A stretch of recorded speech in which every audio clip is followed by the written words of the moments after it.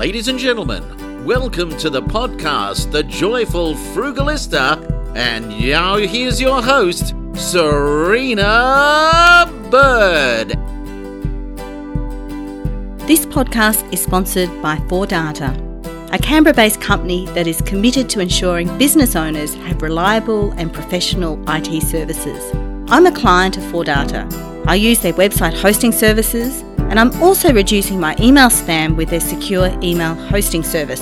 As a special offer to the Joyful Frugalista podcast listeners, 4Data will provide, wherever you are, website hosting at $12 a month and up to 2 hours initial free migration service, valued at $300. Find them online at number 4data.com.au. 4Data, they fix IT.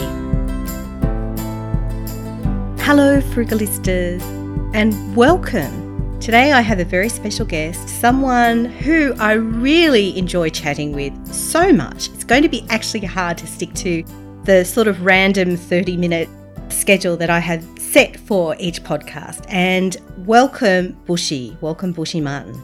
Yeah, great to see you, Serina. I'm like you. Once you and I get talking, the time passes very quickly, which is pretty rare. So you put a bit of pressure on me to try and keep it to 30 minutes today. I'll do my best. Well, luckily my husband Neil, the sound producer, is sitting here and he'll give me cues and that will help. But I suspect I'm going to have to invite you back. And this is before we've even started, but this explains how excited I am to have you on. So for those of you who don't know Bushy, he does a number of things, but mainly he's a property guru. Is that a fair description? Yeah, that pretty much sums it up. I'm an investor all round, so I get put in the property box. So I'm a big believer in shares and property and other things, but property is where we've grown the biggest part of our portfolio. So, and it's probably the area that I've got the greatest knowledge. So we're going to have a great discussion today about property. In addition to being a property guru, Bushy is a keynote speaker. He's an author. And in 2017, he was named as one of the top 10 property specialists in Australia by the Property Investor magazine, which is huge because that is a major publication. Yeah, I was a real surprise, actually, Serena. I was very humbled to achieve that result. But I guess I'm in a blessed position now where I have the time and opportunity as a result of investing in property and shares and other things to give time back to others and to wake up hardworking Australians to the need to get invested in something.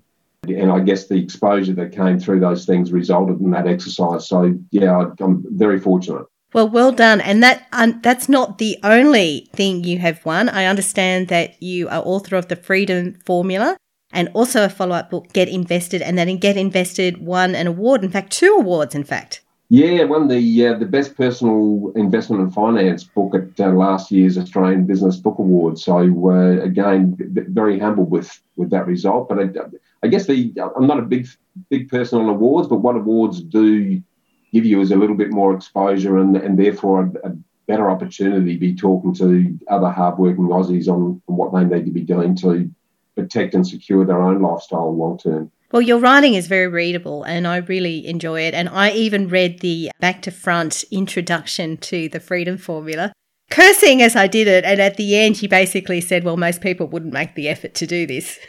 No, exactly. That's a very deliberate test. For those watching or listening today, I have written the first page back to front, top to bottom. And the real message there is that investing in anything is like learning how to walk or learning how to talk. And if you don't put in the time and the energy and you just jump straight to the solution, you're likely to get yourself into a lot of strife. Yeah. So, and it's interesting, those that, the next paragraph on the page after basically says if you haven't bothered to read it backwards, then that's a fair indication of how well you're going to go in investing because you're looking for shortcuts and you'll probably shortcut yourself in the process. No, it was interesting because I also speak and read Mandarin Chinese, not so much these days, but that was, my background, particularly when I served as a diplomat. And traditional Chinese is always written from right to left anyway. Not so much modern Chinese in mainland China, but in Taiwan, a lot of the publications are still right to left. And it's confusing sometimes because you're often not sure whether it's going to be left to right or right to left, but you get used to it after a while. And it's about training the brain to think in a different way, I think. Totally. I think that's the saddest thing for a lot of Australians. Serina, is that a lot of us stop learning when we leave school. And for you and I, learning is the thing that adds interest to my life. So if I haven't learned something every day, there's something wrong for me.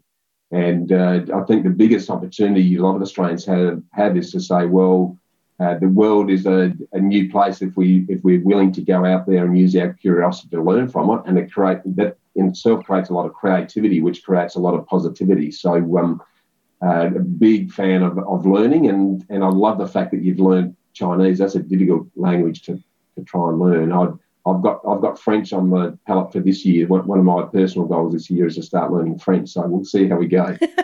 Well, coincidentally, I'd been teaching myself a bit of French through Duolingo, which is a free app, and quite enjoying it. So one of my son's best friends is French, so it's a good opportunity seeing we have French friends. So I look forward to being able to speak some Francais with you in the future, and I'm at a very, very, very early stage. But on to other things that you are doing. In addition to all of this, I understand you have a very interesting new anchoring opportunity that's open for you. Yeah, and it's actually come out of the podcast, Serina. I've just been very fortunate to score the anchor role on the Real Estate Talk Show, which is Australia's most popular property show. It has a regular listening audience of about 120,000 people a week. The host of that's been doing it for over 12 years, and now he wants to sort of step back and do more production, and he's looking for someone to grab the chair. So just an awesome opportunity for me and an excuse to be rubbing shoulders with all of the gurus in the property space, because, again, every person I talk to, I learn something from. Again, just another outlet, really, to wake up hardworking Australians to the opportunity that's staring at all of us. And for those who don't take that opportunity and think beyond super and paying off the home loan, then life's going to get pretty grim down the track. Yeah, thank you for raising that. And you've mentioned hardworking Australians a few times, and I think this is a really important point. This is a discussion actually I've been having with a few girlfriends actually over recent days, the fact that often we were educated to believe that you would invest in your career and somehow your career and your work is going to take care of you, that the solution to every problem is just waiting for that next promotion. Yeah, and hey, I've been there. Well, I think most of us are brought up that way. And I spent the first nearly 20 years of my own working career doing exactly that. I was an architect. I was going flat out. It was all about the career. I only focused on income. And I hit the wall, lost everything. Working 7 days a week, 12 hours a day, didn't put any energy into anything else, lost my marriage and ended up burnt out, broken and broke, basically in my early 30s. And I just think somehow we need to, it probably starts with the schools, we need to re-educate people not to focus just on career and income, but in parallel with that, we need to be investing in ourselves beyond that. So there's a big hole there, I think, in terms of our expectation of what career is going to do for us. And I often say that people have this expectation that their career is going to do everything for them. So they put everything into that. And then if that gets rocked for any reason, then it's a very, very thin layer. And I think that, what we've just been living through with COVID is a massive wake-up call for Australians who just focused on their jobs and just focused on their income. Because, I've always said the difference between most Australians, I believe, are rich. And what I mean by that is that a lot of Australians enjoy pretty good incomes. It might mean putting in big hours to get it, but pretty good incomes. That's true. But very, very few of us are wealthy. And wealthy, for me, the definition for wealthy is having time on your hands. So the really easy litmus test for that one is if you turned off your work income today, how long could you sustain your existing lifestyle for? And unfortunately, for most Aussies, it's days, weeks, maybe months. Very few I talk to are years. And we've had an opportunity now to recognise through the contagion that if we're not investing in other things that are going to protect and grow alternative forms of income, then we run the risk of being the victim of a similar circumstance when it occurs in the future. And I'm sure it will, unfortunately. Well, we're living in very unprecedented and disruptive times. They've been talking about the future of work and the need for more digitised options. But I think COVID has accelerated that process of what was already happening. And there's probably even more disruption to come. I think disruption is part of our way of life now. And those who embrace disruption, I've always said, Serina, that change creates the greatest opportunity for those who are bright enough to recognise it. And for those that embrace change, because with change comes opportunity, then those that do that are going to be very well placed. Those who hang on to the past and hang on to what used to be are in for a big shock. And we've just seen that. We've seen a lot of people that, in the retail, travel and other sectors that have been decimated by the contagion. Those things will continue to happen. So we need to be creative. We need to be able to adapt. I think one of the biggest core skills that we all need moving forward is to be able to adapt to the continuous change that life will be as we move forward. Well, this is a good segue into talking about property and change and how it's changed, because I guess traditionally our view of property has been, bricks and mortar, very conservative, very staid, not much you can do with it. But this year has been crazy in terms of what's happened with property. And we were talking before that this time last year, a lot of younger people that I knew were like, oh, I'll never afford to get into property, almost quite upset about property investors who were taking away the property from them.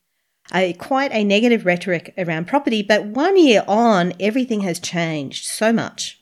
Yeah, I think there's a number of reasons for that. One, the wake-up call that we've just spoken about. And I think a recognition that leaving your money in the bank is going backwards pretty quickly, because the sort of interest rates you get on your money now, when you compare that with inflation, you're going backwards every day you leave your money in the bank. But that wake-up call of recognising that there is a need to invest in things outside of your career has forced people to start lifting their sights. And that's across the board. It's not just young people either, by the way. We're seeing across the board a movement towards investing in other things, which I think is very positive.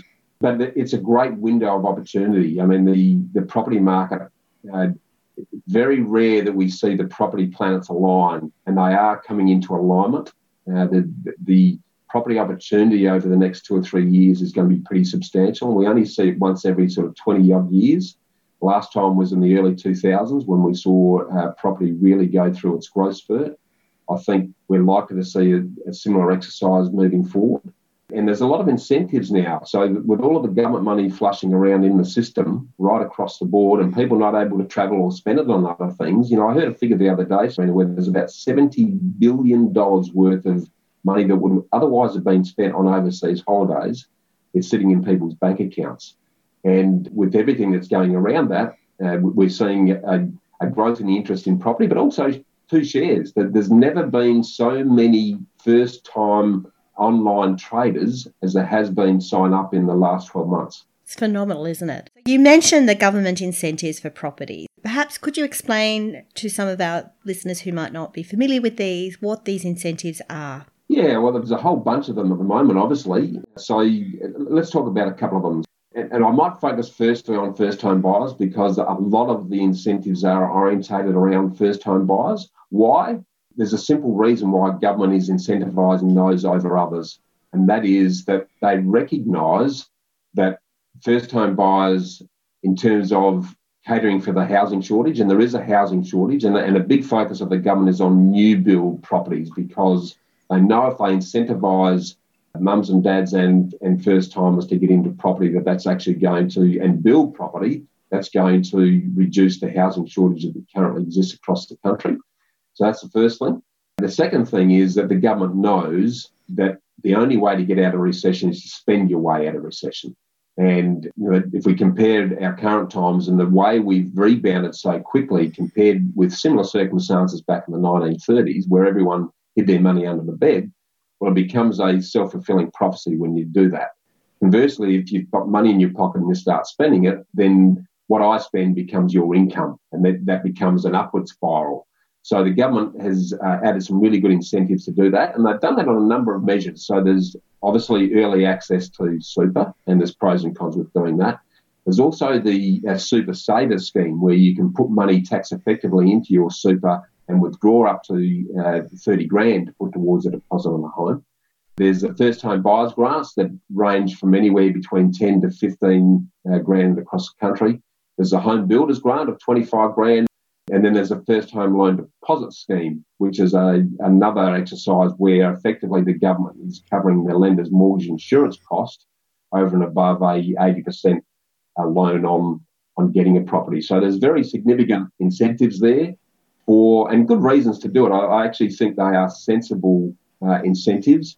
It is bringing forward demand somewhat, but given the housing shortage that we have and given the fact that, the international borders are closed and will be for some time, I think a very smart step by the government to incentivise people to be securing property at various levels. Thank you for all of that. We are really living in some unprecedented times.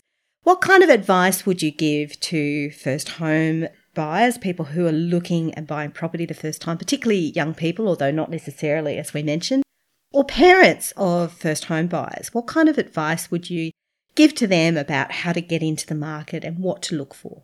Yeah, okay. Well, let's break that down a little bit. Let's start with the buyers themselves. The first thing I would say, and I'd say this from personal experience, Serina, because it's a fair while ago now. I was in the late 90s. I ended up at ground zero, lost my marriage, absolutely start again at the age of 33.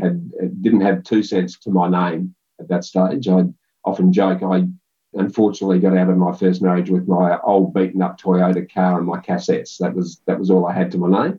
And that cassette gives you a fair indication of how long ago that was. And so the big advice I would make is to be realistic about your expectations and don't treat your first property as your forever home. Treat it as a stepping stone. That's the key exercise. And the other thing to consider, I think, which is something that we did before this was even a name, we started doing this, we became rent investors. So we lived close to the city, which is where our work was at the time, in a very humble little 2-bed townhouse because that's all we could afford. And we stuck our money into property that was well over an hour south of Adelaide in those days, and we picked up that property for the massive sum of $84,000, would you believe, a 3-bedroom home by the beach. Last valuation on that property, by the way, was $515,000. So I guess one of the key messages there is set your expectations right. The place you first buy doesn't have to be the Taj Mahal, and it doesn't have to be the place you live in either. But use your capacity to put in the things that are going to grow in value as the key thing. So separate lifestyle from investment in that capacity, but also treat what you're getting into property as an investment. And what I mean by that is the numbers are more important than the property itself, and get some help with it. Property is a game of finance. So get your numbers and get your finance right before you even worry about the property. The property is actually the last thing you look at in that context. That is great advice. I actually bought a number of properties with my ex-husband when we were actually in Taiwan, sight unseen. In fact, one I'm seeing tomorrow for the first time, and I've owned it for over 6 years. Now, that seems crazy. Why would you do that? Because we looked at the numbers, we did all of that, put them into a spreadsheet and read the property management report. The property report looked at the condition of the property, was very aware of all of those issues. So what it actually looked like wasn't nearly as relevant in a way, because, I'm not going to live there. Spot on. And you make a really good point there, that most people get into property, think because they live in one, they're automatically a property expert. And that's one of the biggest fallacies that's attached to this whole exercise, because what goes with that is you start looking for properties that you would live in, not properties that are going to work well as an investment. And they're two very, very different things. And the big change there is between the emotional attachment that you have to the home you live in versus the rational numbers focus you need if you're going to treat it as an investment exercise. So that's really key. One of the other pieces of advice I'd give anyone looking at property is to treat it as an elite team sport.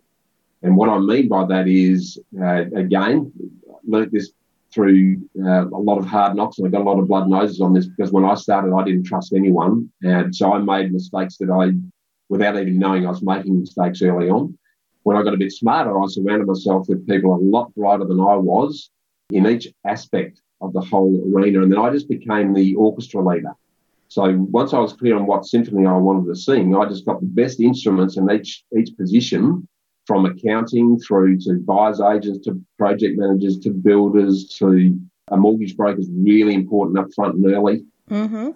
a really good property manager is absolutely crucial, not only once you've got the property, but beforehand, because the property manager will know what style of property works best in a particular location, and I'll give you the truth. Exactly. And they'll tell you what the vacancy rates are doing too. They'll tell you whether properties are in demand or not. They'll tell you what the estimated rents are. Very key. They're really key players. Now, the analogy I often use, if you needed life-saving brain surgery, you wouldn't go to Bunnings, grab a scalpel, some cotton wool, some methylated spirits and a drill and have a go at it yourself in front of the mirror in the bathroom at home. I hope not. Yeah, that's exactly what most first-time property investors do. They go out and they just without much investment at all, they'll go out and buy a property. And then would you believe that over 50% of first-time investors sell a property within the first 5 years? And the reason for that is they haven't spent any time on the numbers. They haven't structured it the right way. They haven't organised the finance in the right capacity. They haven't bought the right property in the right location, set up the right way. If you get all of those things right by surrounding yourself with experts in each of those fields, then all of a sudden, property can be a really easy journey versus a nightmare if you do it the other way around. Because it's not something that people do every day, buying and selling property, is it? And I remember So I remember when I bought the apartment that I am recording this podcast in, which I'm trying to think now. I think it's about almost 4 years ago now. I remember buying it in December. Yeah, about December 4 years ago.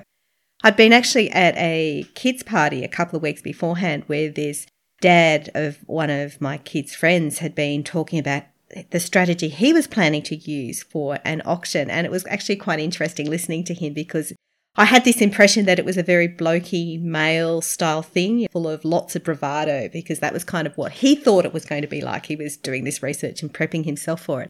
And when I actually went to the auction, well, not only did I bid and I won it at auction, well, actually, I didn't buy it quite like that. It didn't reach reserve and I was the only bidder. So then I was able to negotiate a price, but I still ended up buying it on auction terms. But it was exactly what I wanted, so I was happy to do that. What was fascinating was the amount of other women who were bidding at auction and quite confidently. But it isn't something you do every day, is it? And it's quite intimidating. Absolutely. Yeah, no, you're right. About average once every 3.5 years is how often that happens. One other thing, and sort of leveraging off what you've just mentioned there, we talked about in your question, you talked about parents and what they should, mums and dads, what should they be doing to help their children on their property journey. I think it's a really important question because the easy road and what the banks would like you to do is to go as guarantor. And guarantor sounds pretty ineffectual. It's like, yeah, okay, I'll just sign this piece of paper and I'm a guarantor. And parents want to help their kids, don't they? You want to do everything you can to set up your kids. And I think there's a lot of merit in that. I 100%. I often say, why wait until you die before you help out your kids? Donate your driveway to them now to help them get into their own home, but do that very carefully. Don't do it as a guarantor.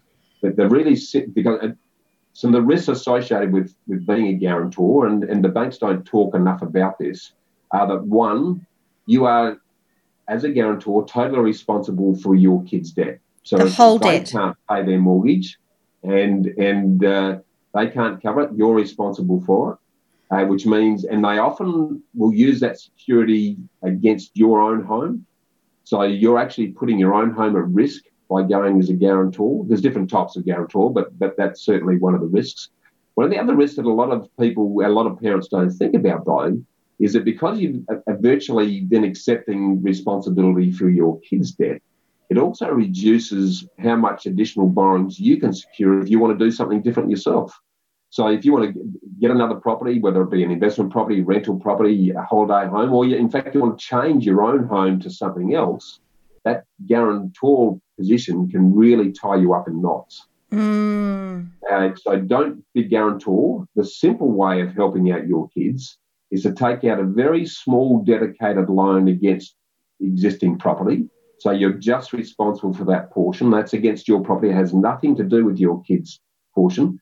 You donate that as it can be a repayable gift, if you like, to your kids that forms a part of the deposit. And then they take out their own loan against the property based on what they are capable of doing. That keeps them both completely separate. You're still helping your kids out by doing that. but you're minimising your exposure and you're minimising your risk in a way that's helping everyone but protecting everyone at the same time. So effectively, you're taking out a smaller loan and giving them access to a smaller amount of money, which gives them the cash they need as they're buying the property, but you're not exposing yourself to the full risk should your son or daughter default. It's spot on, absolutely spot on. Yeah. That's quite smart. I haven't thought about that. Simple. It's a very simple thing. It achieves exactly the same thing, but from a risk protection perspective. And it also means, though, that, I was brought up by my parents that if you wanted it, my good father always used to say, son, you can have anything you want just as soon as you've saved up the money. I love that. And it was the best advice he's ever given me, because when all my mates at school were getting cars from their parents and I was hounding Dad, and he said, you can have a car as soon as you've saved up the money to buy one, son, so go for broke. Great, really great lessons. So the part of helping your children, I believe, is tough love. I do the same thing with my son now. I use exactly those same analogies with my son. So I sort of briefly touched on expectations earlier on. Unfortunately, we live in an instant iPhone everything world where the patience and persistence muscles have withered and died on the vine, unfortunately, Serina. And that concept of delayed gratification is something that people just don't have to be exposed themselves too much in any other aspect of their lives. But if you're going to be successful investing or property, then you do need to not sacrifice a lot, but you do need to put some money away and put into things that are going to benefit you long term, not focus on the here and now so much. Yeah, delayed gratification is a big one. And this day and age, things are so instant, aren't they? Whether it's going to shop and buy or even e-commerce. I can buy things on Amazon and have them within the next day or the day after. And so you get so accustomed to having it now. Yeah, I'm not sure how we break it either. It's the great conundrum for me, Serena. It's a question I continue to ask to try and get to the bottom of how can we motivate and inspire people to recognise the benefit of delayed gratification and recognising that sustainable success is a long-term journey. That's the one thing that I have learned over time is that, and I've done a lot of study and I've looked at what we've done and what others have done. Every person who's sustainably successful, and I mean sustainably, which is ongoing, that's at least a 15-year journey. And the good news about that is once you accept that sustainable success in anything is going to take 15 years and you embrace that time rather than try and fight that time, where everyone's in such a gut-busting hurry to do things yesterday, if you embrace it and slow down and you can actually enjoy that journey rather than feel like you're up against it all the time. So from a mindset and a headset perspective, embracing that long-term journey and then doing little things today that are going to give you a much bigger benefit later on is going to reap big rewards. But trying to get that through, and it's not just young ones that are in this position. I see this in clients at all ages just don't recognise the benefit of delayed gratification. It is huge, and as you know, there's been studies done on this, famously the marshmallow study. I can't remember who did it. I'm sure you're aware of this too. Yeah, Harvard study many years ago. Yeah, dead right. Yeah, where children were put in a room with 2 marshmallows or 1 marshmallow and told if you wait, you will get 2 marshmallows. And it was very interesting to observe some children would just gobble down that marshmallow straight away. Others would find techniques to distract themselves, knowing that if they waited, was it half an hour or an hour? It wasn't that long. Wasn't long. They would have a second marshmallow. But so many of us, when it comes to investing, don't want to wait. I have one final question for you, Bushy, which is, do you have a Frugalista tip? Do you have something that you do that might be a bit quirky or unusual to save money that is a bit frugal? Yeah, well, my wife and I are real advocates of the access versus ownership approach to life, I guess. And what I mean by that is, and the way we've interpreted that is to access lifestyle, but only own assets. And I need to define what an asset is. An asset is something that grows in value. It gives you a regular and ongoing stream of income, and it's a saleable asset at the same time. So if you put your own home on that definition, it's not an asset. It's actually a liability, because your own home is taking money out of your pocket, not putting money into your pocket. So hence the reason why, for many years, rent vesting's become trendy, where you rent where you live and you invest in property assets that grow in value elsewhere.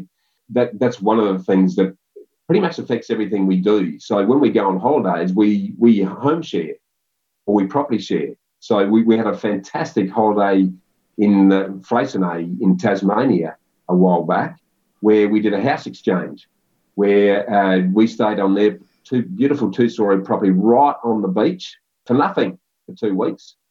And we offered up our property, but you don't have to do it at the same time. We offered up our own property to do the same in Adelaide. And they've never come back to our property in Adelaide, by the way, to do this. But we had a fantastic holiday for zero cost in a beautiful property. So that's that access thing that I'm talking about. You don't have to own it. A couple of the other things that I think are really important, and I'm talking at the granular day-to-day level, every year we revisit and renegotiate our home loans, our insurances, our power, our telephones. Our biggest costs, our biggest living costs are in those items.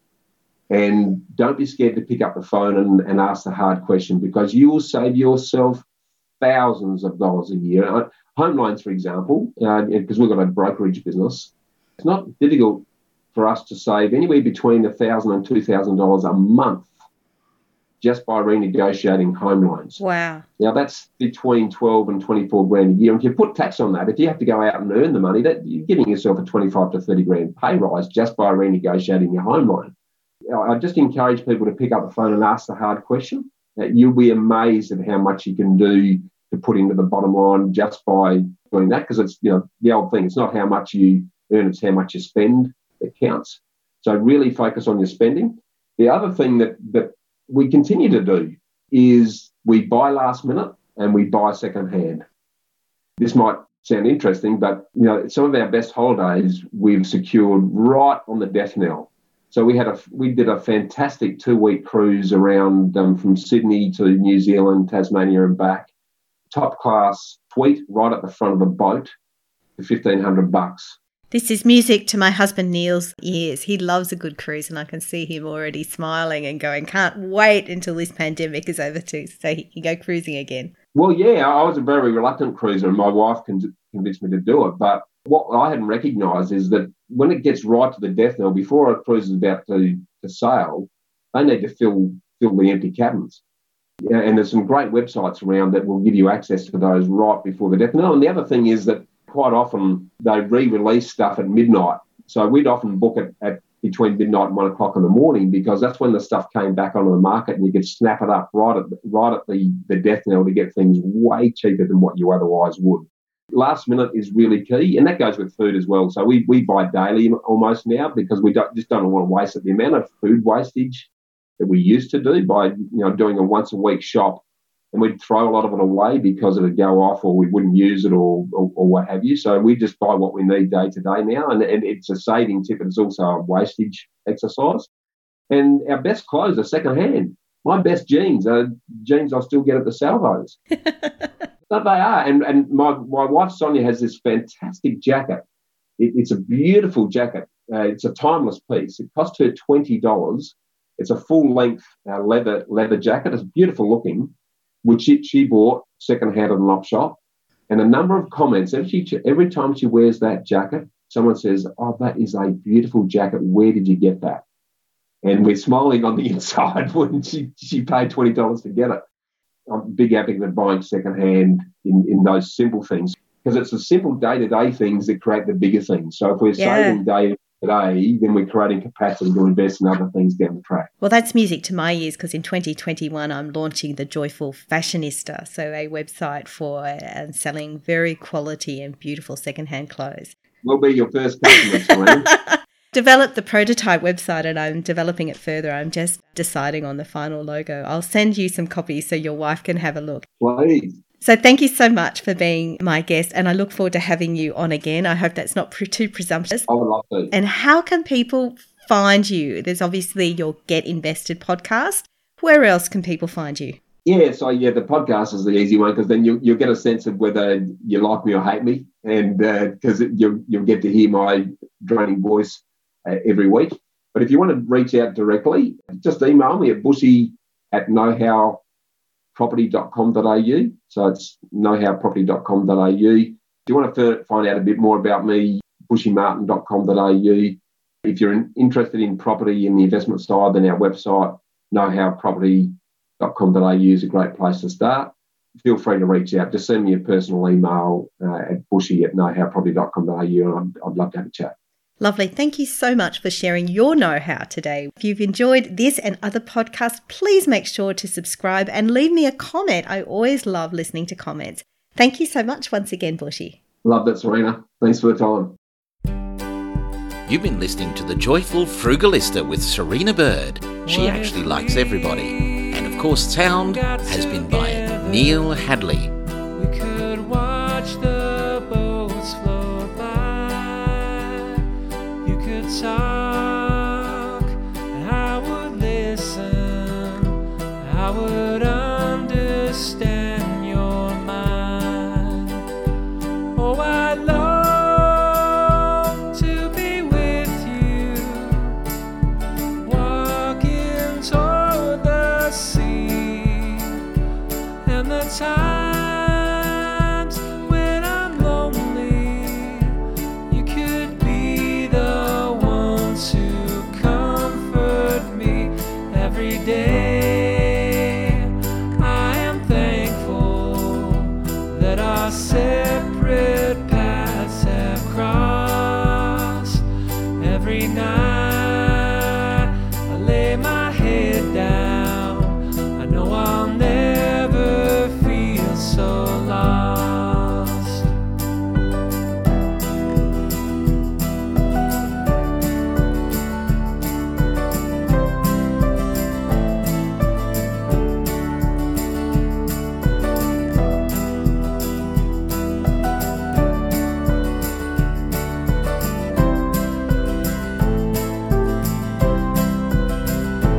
What if we cross the river?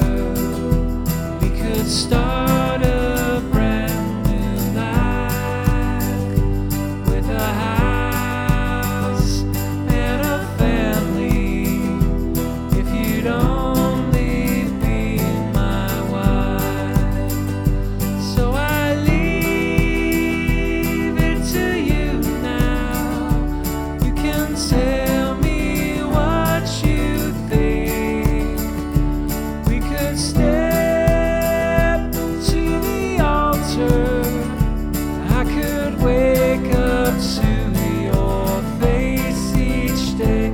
And my promise to you now is you'll always smile with me. Blessed day when I come home, in your arms is where